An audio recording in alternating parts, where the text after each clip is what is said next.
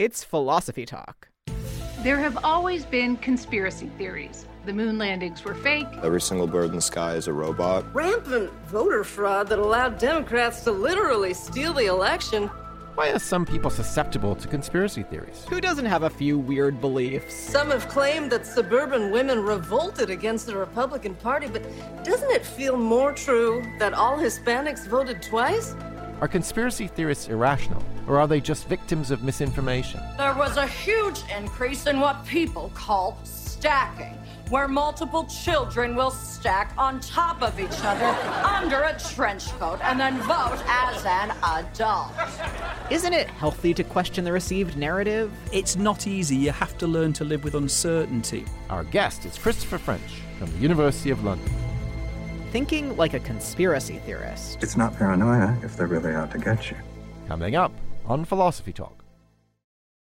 This holiday season, give the gift of thought. Support the thinker in your life with a gift subscription to our library of more than 500 episodes. More information at our website, philosophytalk.org/purchase.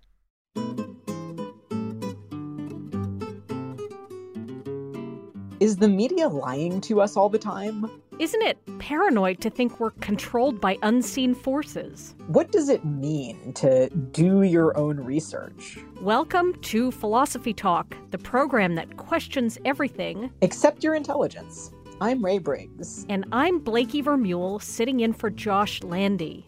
We're coming to you via the studios of KALW San Francisco Bay Area. Continuing conversations that begin at Philosopher's Corner on the Stanford campus, where I teach philosophy, and Blakey teaches in the Philosophy and Literature program. Thanks again for helping out, Blakey. My pleasure.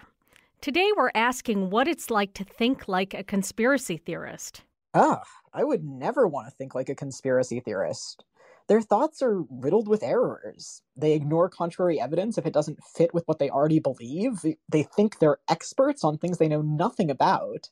And they project malicious intent onto events that have perfectly innocent explanations. But we all make mistakes in our thinking. Psychologists tell us that everybody is susceptible to cognitive biases. And if you think you're immune, then that makes you even more susceptible. Wait. You're saying there's no difference between me and the person in a tinfoil hat who's making endless internet posts about how the Earth is flat and how we're secretly being ruled by lizard people? Look, not all conspiracy theories are so far-fetched. A lot of them are a matter of historical record. Government health organizations deliberately infected poor rural black men in Tuskegee with syphilis as part of a medical experiment. The NSA paid internet companies tens of billions of dollars to spy on ordinary Americans. And if you tried to talk about any of that at the time, your friends would have handed you a tinfoil hat. But it was all true. Okay, fine. Sometimes the government and corporations lie to us. But a lot of conspiracy theories go way beyond that observation.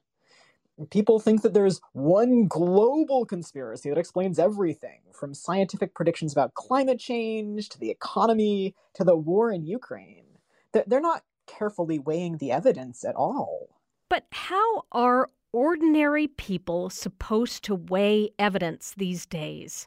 The internet is a fire hose of bad information, and it all sounds plausible. There's just too much to audit everything. Well, okay, yeah, there's a lot of information, but you have to take some personal responsibility for your beliefs. Whatever happened to basic critical thinking or checking for obvious mistakes? A lot of people don't even bother. Critical thinking is great, but it's also extremely hard to do when you're surrounded by companies that are competing for your attention and trying to make you click on things out of fear and outrage. It's like trying to stay on the wagon when all of your friends are big drinkers. Well, if your sources of information are bad, you should just seek out better ones. Get your news from somewhere reputable instead of InfoWars or something. How do you tell which news outlets are reputable? It seems like you'd need some independent way of knowing whether they're lying to you, but they're your source of information about the news. Yeah, you can't know for certain, but you should still try to do something. Fact-check articles before you share them. See if they're published by a source with its own fact-checking standards. Don't look at sources with a strong partisan bias. That's great as far as it goes, but no amount of legitimacy is enough to guarantee that someone is trustworthy, especially someone with enough power to be shaping the news in the first place. The world is run by oligarchs, and we are being lied to all the time. Disinformation is the fifth horseman of the apocalypse. Whoa, Blakey, you're kind of starting to sound like a conspiracy theorist yourself. Okay, but I do believe that all of us can be conspiracy theorists under the right circumstances. You really think I could be a conspiracy theorist? But I'm really careful. I follow my evidence where it leads. What are the circumstances that would do that to me? Under circumstances of chaos, oppression, deceptive authorities, and bad evidence, you might question whether what you're being told is really the truth. Okay, yeah, I see how in those circumstances, I really would have to question everything, including journalism and science. But luckily, I'm not in those circumstances now. Can you really be so sure? The problem with conspiracy thinking is that it is very easy to detect in your political opponents, but almost impossible to detect in yourself or in your group. I bet our guest will have something to say about that. It's Christopher French, co-author of Anomalistic Psychology, Exploring Paranormal Belief and Experience. I'm really looking forward to talking to him. But first, we sent our roving philosophical reporter Sarah Lai Sterland to investigate conspiracy thinking around voting and elections. She files this report. If you follow the 2022 midterm elections, you probably heard about confrontations at ballot boxes in Arizona. 2 men, armed, wearing tactical gear, watching voters. According to complaints filed and referred to the Department of Justice last week, one voter complained he was called a mule. That was a reference to a movie called 2,000 Mules that came out in May. What is a mule? Person picking up ballots and running them to the drop boxes. Here's the movie's central premise. Left-leaning groups cheat in elections by collecting and delivering thousands of votes with forged signatures to ballot boxes in swing states. The movie uses geo-tracking data from cell phones and video footage in 5 swing states to make its claims. But election experts and technologists have rejected the movie's deceptive narrative. Multiple news organizations report that the data in 2,000 Mules just doesn't add up. Even Bill Barr, the former Attorney General under President Trump, thinks this narrative is misleading. My opinion then and my opinion now is that the election was not stolen by fraud. I haven't seen anything since the election that changes my mind on that, including the 2,000 Mules movie. Nevertheless, conservative politicians and activists across the country seized on the movie's claims. They mobilized supporters to monitor ballot boxes to stop the alleged activity. People have been organizing to try to watch drop boxes to prevent these so-called mules from dropping off ballots when the reality is there's not really evidence to support that is a widespread phenomenon. Stephen Prohaska is a PhD student at the University of Washington. He's part of a group called the Election Integrity Partnership, and he studies how groups amplify conspiracy theories and disinformation online. People they're not just like passively receiving this information, they're collaborating in both making it and then acting on it.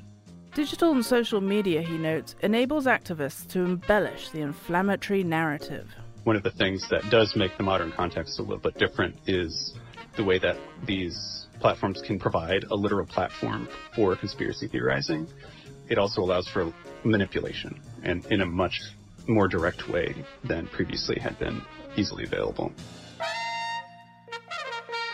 Multiple articles have documented flaws in the US voting system, which leads to the question, in a complex world, just how are we supposed to quickly tell when something is a harmful conspiracy theory and when it's not? One of the reasons conspiracy theories are dangerous is they're so close to genuine rational belief.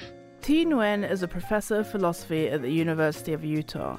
He studies online communities, trust, and influence, and how influencers can manipulate that trust. Actual reality involves this careful management of who to trust, but involves substantial trust. He notes that conspiracy theorists trust only a select group of people, and they find reasons to distrust institutional sources of information. Conspiracy theories restore us to the idyllic world where we get to think for ourselves and make things clear and explain everything within our grasp. It's rigged. Bloomberg News found that conservative candidates routinely saw much higher social media engagement from election conspiracy posts than from any other kinds of posts. What these rigged election candidates didn't say was that all the claims in 2000 Mules had been debunked. Often conspiracy theories are what we would call dangerous speech. Word choice and choosing when to speak out is important too, says Susan Benesch, founder of the Dangerous Speech Project. That's a group of researchers who study the typical kinds of speech patterns and contexts that precede mass violence. When they serve to teach people to regard another group of people as a mortal threat. Benesch says that when that happens, it gives individuals a justification to attack. That's what we hear in 2000 Mules. They have ruined Election Day in the United States of America. That's provable. And that's enough for me to fight the left with every fiber in my body. Still, in 2022, voters rejected the conspiracy theorists, and Benesch says that's significant. The results of the midterms present a rare opportunity in the sense that they have convinced significant numbers of Republican leaders that dangerous lies are no longer a good way to get elected. But they need to be pressured to speak out publicly. For Philosophy Talk, I'm Sarah Lai Sterland.